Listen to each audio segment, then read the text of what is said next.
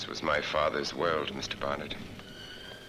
The shrieking of mutilated victims became the music of his life. The blood of 1,000 men and women was spilled within these walls. Welcome to another episode of Rhein's Reviews. I'm your host, James Rhein. This is the first of 31 Halloween episodes. Super excited to get this started. This is going to be a double feature day. So I watched 1960s The House of Usher. I also watched 1961's The Pit and the Pendulum. Both of these movies are directed by Roger Corman. Both of these movies star Vincent Price, and they are, of course, based on short stories by Edgar Allan Poe. So the House of Usher is about this man. His name is Paul Winthrop. He travels to the House of Usher looking for his fiancée Madeline, but when he arrives there, he also finds Madeline's brother, Roderick, who's played by Vincent Price, and Roderick warns Paul that he needs to leave at once. And from there, lots of things happen. I'm not going to spoil this movie. There will be days where I will say that it's going to be spoiler heavy. But I had a pretty good time with the House of Usher, and that is mostly due to the set design, which was just absolutely fantastic. Just the atmosphere, some of the music here, and a very memorable performance from Vincent Price. He's just particularly deranged in this film. A little bit more about that in The Pit and the Pendulum as well. But I had a good time with this one. It just, I think, went off the Criterion Channel. But if you're a Vincent Price fan, or a fan of Edgar Allan Poe's work, I think that this could be a fun one. I have a little bit more to say about The Pit and the Pendulum than The House of Usher. And I have more to say about The Pit and the Pendulum because if you've read the short story by Edgar Allan Poe and you watch this movie, you'll just be like, what is happening? When is the pendulum coming? Where's the pit? And you have to wait a long time. This is more of somebody's creative take on the Edgar Allan Poe short story. It is quite different. It does share some similarities with the House of Usher in the fact that someone is arriving. In this case, it's a castle in The Pit and the Pendulum, and the character is Francis Barnard, who's played by John Kerr. He is by far the worst part of The Pit and the Pendulum. He's a very annoying character.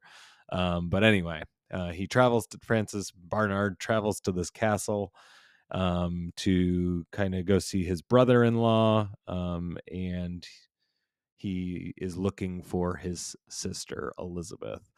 Vincent Price is the brother-in-law, Nicholas Medina. And just like the House of Usher, Vincent Price is just going all in on this role. Just very melodramatic, just very over the top.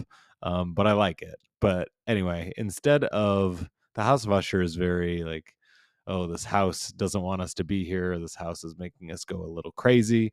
Whereas The Pit and the Pendulum is based on family trauma and family history, because Vincent Price's character goes a little bit insane because of the actions of his father, who is part of the Spanish Inquisition and had this whole torture chamber in this castle. This movie has a couple of very good scares, particularly when it comes to the end of the film. A very memorable ending. And yeah, I think that is probably the reason to check this one out. Stephen King said that some of the major shock sequences, I'm quoting here, were among the most important of post-1960 horror films. They were originally planning on making The Telltale Heart and The Murders in the Rue Morgue as well, but those were canceled. I'm trying to think about any other fun facts here that I have written down. Both The Pit and the Pendulum only took 15 days to shoot.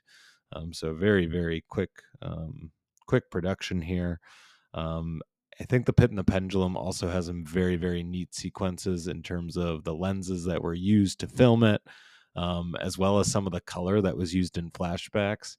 If you're looking for actual scares and actual spookiness, The Pit and the Pendulum is far scarier than The House of Usher. Both films, like I said, have pretty entertaining Vincent Price performances. If you've ever seen a Vincent Price movie, you kind of know what you're getting. And if you're not a fan of him, you're definitely not going to like these movies because he is the major focus.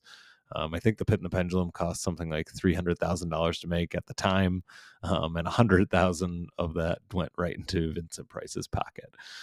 So yeah, he was a third of the budget of the film. But both these movies just left Criterion. I did not get a chance to check out any of the other Roger Corman, Edgar Allan Poe adaptations. I really wanted to watch The Raven and a couple others, but hopefully I can check them out at some point. So yeah, starting off 31 Halloween movies in 31 days with some old classics, some Roger Corman. So yeah, check them out if they sound good to you. I will be back tomorrow, and I will be talking of. I'll have a lot more to say because I will be talking about Halloween Kills and Halloween Ends.